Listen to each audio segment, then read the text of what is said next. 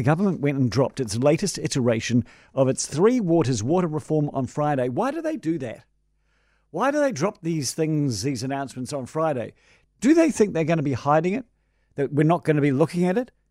Because I have to say, the weekend papers were full of it, and you've got time to actually sit back and think about it. But anyway, I looked at the changes to their Three Waters water reform, and I've been looking at the process that they've been going through for so long, and I'm always left with the question, what on earth are you trying to achieve with all of this?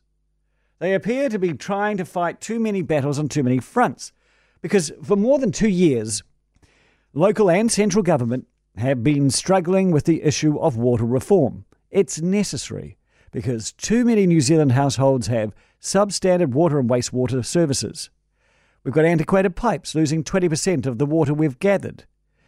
Most of our cities and towns have done a good job in collecting and distributing the water we've collected and disposing of the waste we've produced, but a whole lot of others have not done a good job.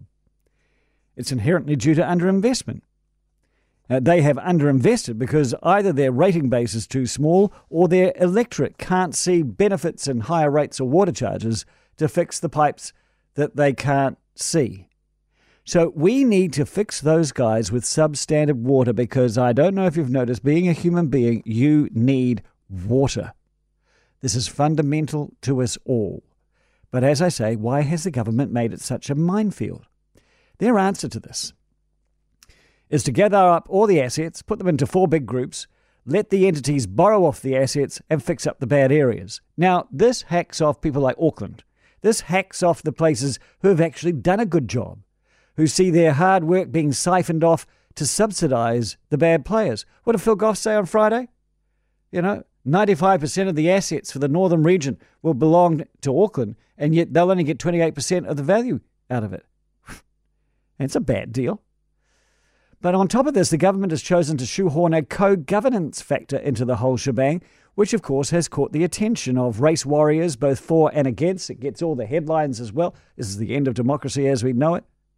Even though the co-governance model they've now come up with is so watered down as to be nothing but more than a bit of virtue signalling with no teeth. But it doesn't matter. Politician after politician are going to stir the pot that the water has been given or is being given to Māori. And already that issue is enough for National to say they will reverse and repeal Three Waters when they get into government, which they have a fair chance of doing. But I'll come right back to the beginning. Water is too important and too basic to all human beings to be turned into a political football. Any reform that needs to happen, and there needs to be reform because too much of our water is rubbish, needs to be accepted by us all, and it needs to not be controversial. The problem has never been on the governance. It's always been on the money. I've been talking about this for 10 years. My solution has always been to set up a $100 billion water infrastructure bank and fund the necessary work, and too bad if that ends out on our core debt. Water is too important. Getting water right is the first thing a grown-up society does. And you know who invented that? The Romans and their aqueducts.